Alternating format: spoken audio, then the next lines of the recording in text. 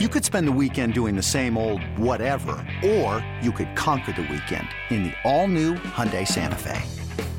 Visit HyundaiUSA.com for more details. Hyundai, there's joy in every journey. And welcome back into the Blue Horseshoe Podcast. Ryan Hickey, George Bremer here with you. Make sure you download and subscribe to the Blue Horseshoe Podcast wherever you get your pods. George, the name we have talked about, honestly, far too much when it comes to head coach candidacy is Jeff Saturday. We talked a lot about on the midweek pod. In case you missed it, go back. And that's why you got to download and subscribe so you get all those pods right to your feed wherever you get your podcast. We broke down a lot of Jeff Saturday's end-of-the-year press conference for Monday.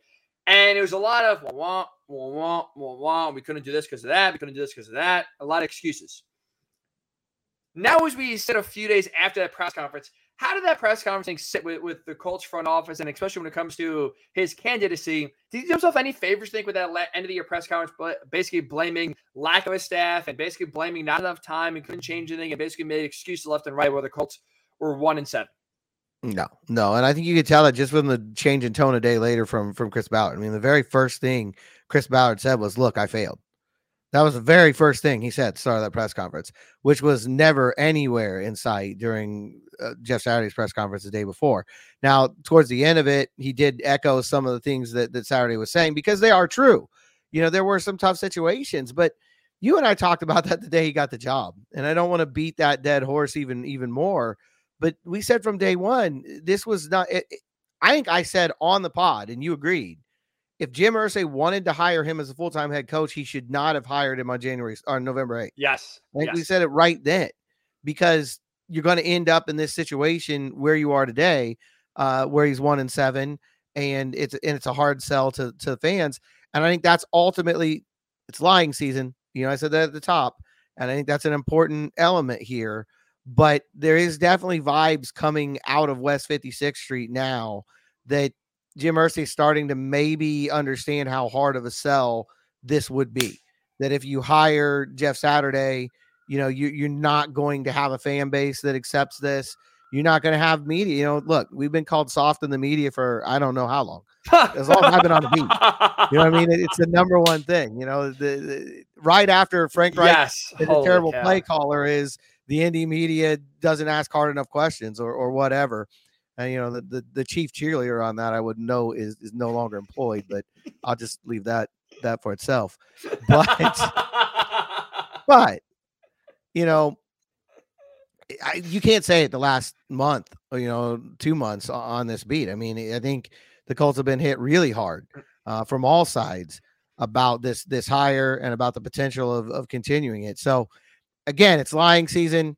I take everything I hear right now with a grain of salt, because it's just where we are. But there are, for the first time, some murmurs coming out of that building that maybe Jim Irsay is starting to look at the landscape and at least be questioning, you know, whether or not it's the right move. Common sense. I don't want to get too crazy here, George, because like I said, it's Jim Irsay. He's unpredictable, and he could be feeling one way today, and then tomorrow wake up, say, screw it, I'm going to do whatever I want anyway, and then Jeff Saturday's head coach next week. But this seems we are trending towards common sense prevailing. And that's not something you could assume, not something you could take for granted when it comes to Jim Irsay and his decision-making. And not since Halloween. That is for sure. So it's like, duh, right? Like, obviously, that's a hard sell. And obviously, that would not be a good hire, and no one would like that. And I'll be honest, I was skeptical if Jim Irsay would actually realize and be truthful with himself about the reaction and how bad it would be. And like you said, I think you were 100% right. You said it the day he was hired, and now it echoes true more than ever.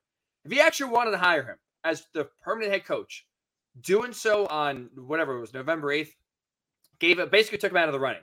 Because like I said, you saw what happened, totally expected. Even after the first game, there's still not like no one's expecting this team to go 5-3, 4-4, be a competent team.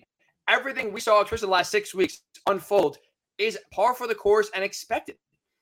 And so even with all that happening, you still Jim Irsay talking to the media, still telling ESPN and other reporters nationally, there's a viable candidate. He's going to be a competitive candidate. We're still going to get Jeff Saturday an interview. We don't really care what's going on. And I don't know if it was the Houston loss. I don't know if he was even, the Chris Ballard press conference where, again, not to blow smoke up your ass, not to blow smoke up others reporters' asses because you guys don't need it. I thought you guys handled that very well, and I think all the questions were fair, hard-hitting, and there's no softballs lobbed towards Chris Ballard's way, that's for sure. Maybe it was the press conference on Monday where you kind of hear the tenor completely change from Jeff Saturday and like I said, we couldn't do this, we couldn't do that, excuses, to Chris Ballard just falling on the sword and basically saying, I own the failed season. It's my fault. I got to get better. Whatever it was, doesn't matter. You saying that, you kind of hearing that it seems like right now there's doubts more than ever about Jeff Saturday and the ability for Jim Irsay to spin it. Hey, it's Kaylee Cuoco for Priceline. Ready to go to your happy place for a happy price? Well, why didn't you say so? Just download the Priceline app right now and save up to 60% on hotels. So whether it's Cousin Kevin's Kazoo Concert in Kansas City, go Kevin, or Becky's Bachelorette Bash in Bermuda, you never have to miss a trip ever again. So download the Priceline app today. Your savings are waiting. Go to your happy place for a happy price. Go to your happy price, Priceline. Thank goodness. I don't care how he got to the conclusion. The point is he finally is allowing common sense to actually enter his brain and say, yeah, this is actually a really bad idea. This would be an impossible sell and set the franchise back. I think if you want to go to one point in time to where it's just indefensible and where everybody will look at it and say, you know, this is something that can't happen, it's when Nick Foles got hurt and Kayvon Thibodeau is sitting there doing snow angels and the offensive line is, you know, doing nothing. I think that for a guy who was a big part of the offensive line when he played here, for a guy who has admitted he spends a lot of his time with the offensive line since he came in as the interim coach, it's not a good look. And I think if you want to look at it at one moment in time as kind of a genesis for things, I think when all is said and done, we might go back to that moment. The sad part is when you were kind of building up to that, and you said the one area that, or the one moment that led to basically his dismissal, or maybe the most doubt in Jim Irsay's mind. Honestly, I was thinking 3 different times. I'm like, was it the Steelers game with clock management on a national stage? Was it the 33-0 blown lead and making history on a national stage? Was kicking a field goal from the 5-yard line in New York? Was it the lifeless performance against the Chargers on Monday Night Football? Like, that's again, we've talked about this and hammered home we've had probably 10 different pods, George. We could at least identify a brand new reason why Jeff Saturday should not be hired. Changing his mind on fourth down when the crowd booed. Yes. Just flat out losing to the Texans in a game that maybe Lovie Smith was trying to win, but I tell you, the Texans front office is not trying to win whatsoever. It's just like, he has done it over and over and over again, and still we are here where it's like, I can't rule out him Jeff Saturday getting hired. And so still can't rule it out. No, but at least I'm an optimist. I'm going to take the joy of at least trending in the right direction when nothing's official. And it's again, I'm not trying to put the cart before the horse. It seems like finally Jim Irsay is waking up and maybe realizing I can't hire this guy, even if it's, I hate to say, because this is still really not the best process, but I guess you get to the right answer, so it doesn't matter. Even if it's just strictly public perception of, I don't want the fans mad at me. This is a bad year. If I hire him, they're probably going to be upset. Even if it doesn't look at football reasons, which there are plenty of reasons why he should not be hired, even if it's just perception, nationally, locally, whatever it takes, fine. But my goodness gracious, the fact that this is hopefully seeming to come to fruition, George, it's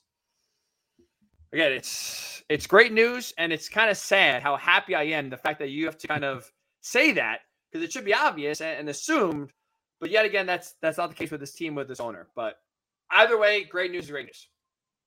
Yeah, and we'll see how it plays out. I mean, that's how what always happens here. Like you said, most of his tenure here, Jim Irsay's been a fan. And so, these candidates could come in and interview and he could change his mind. There's no doubt about it. Or there could just be hopeful people saying that right now coming out of the building.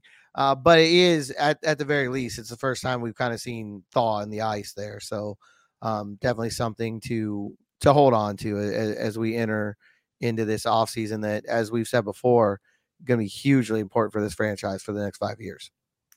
Hallelujah and amen to that, George. All right, that'll do it for this edition of the Blue Horseshoe Pod. Make sure, again, you're downloading, subscribing, wherever you get your podcast, because even though today we started talking about some candidates, like George and I mentioned, this list is going to be growing.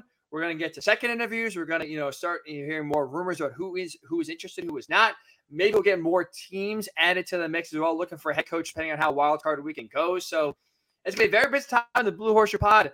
No better time to download and subscribe right now, or then right now for sure, because it's going to be a very busy week. So we will be back next week with, I'm sure, plenty of content to react to from Wild Card Weekend, how those games impact the Colts. Obviously, the division rival and the Jaguars are going head-to-head, and that could be a very interesting game, not just for Jacksonville, but also maybe be a rival of Trevor Lawrence, which not great for the Colts. That's for sure if Trevor Lawrence finds himself and now is a viable playoff quarterback.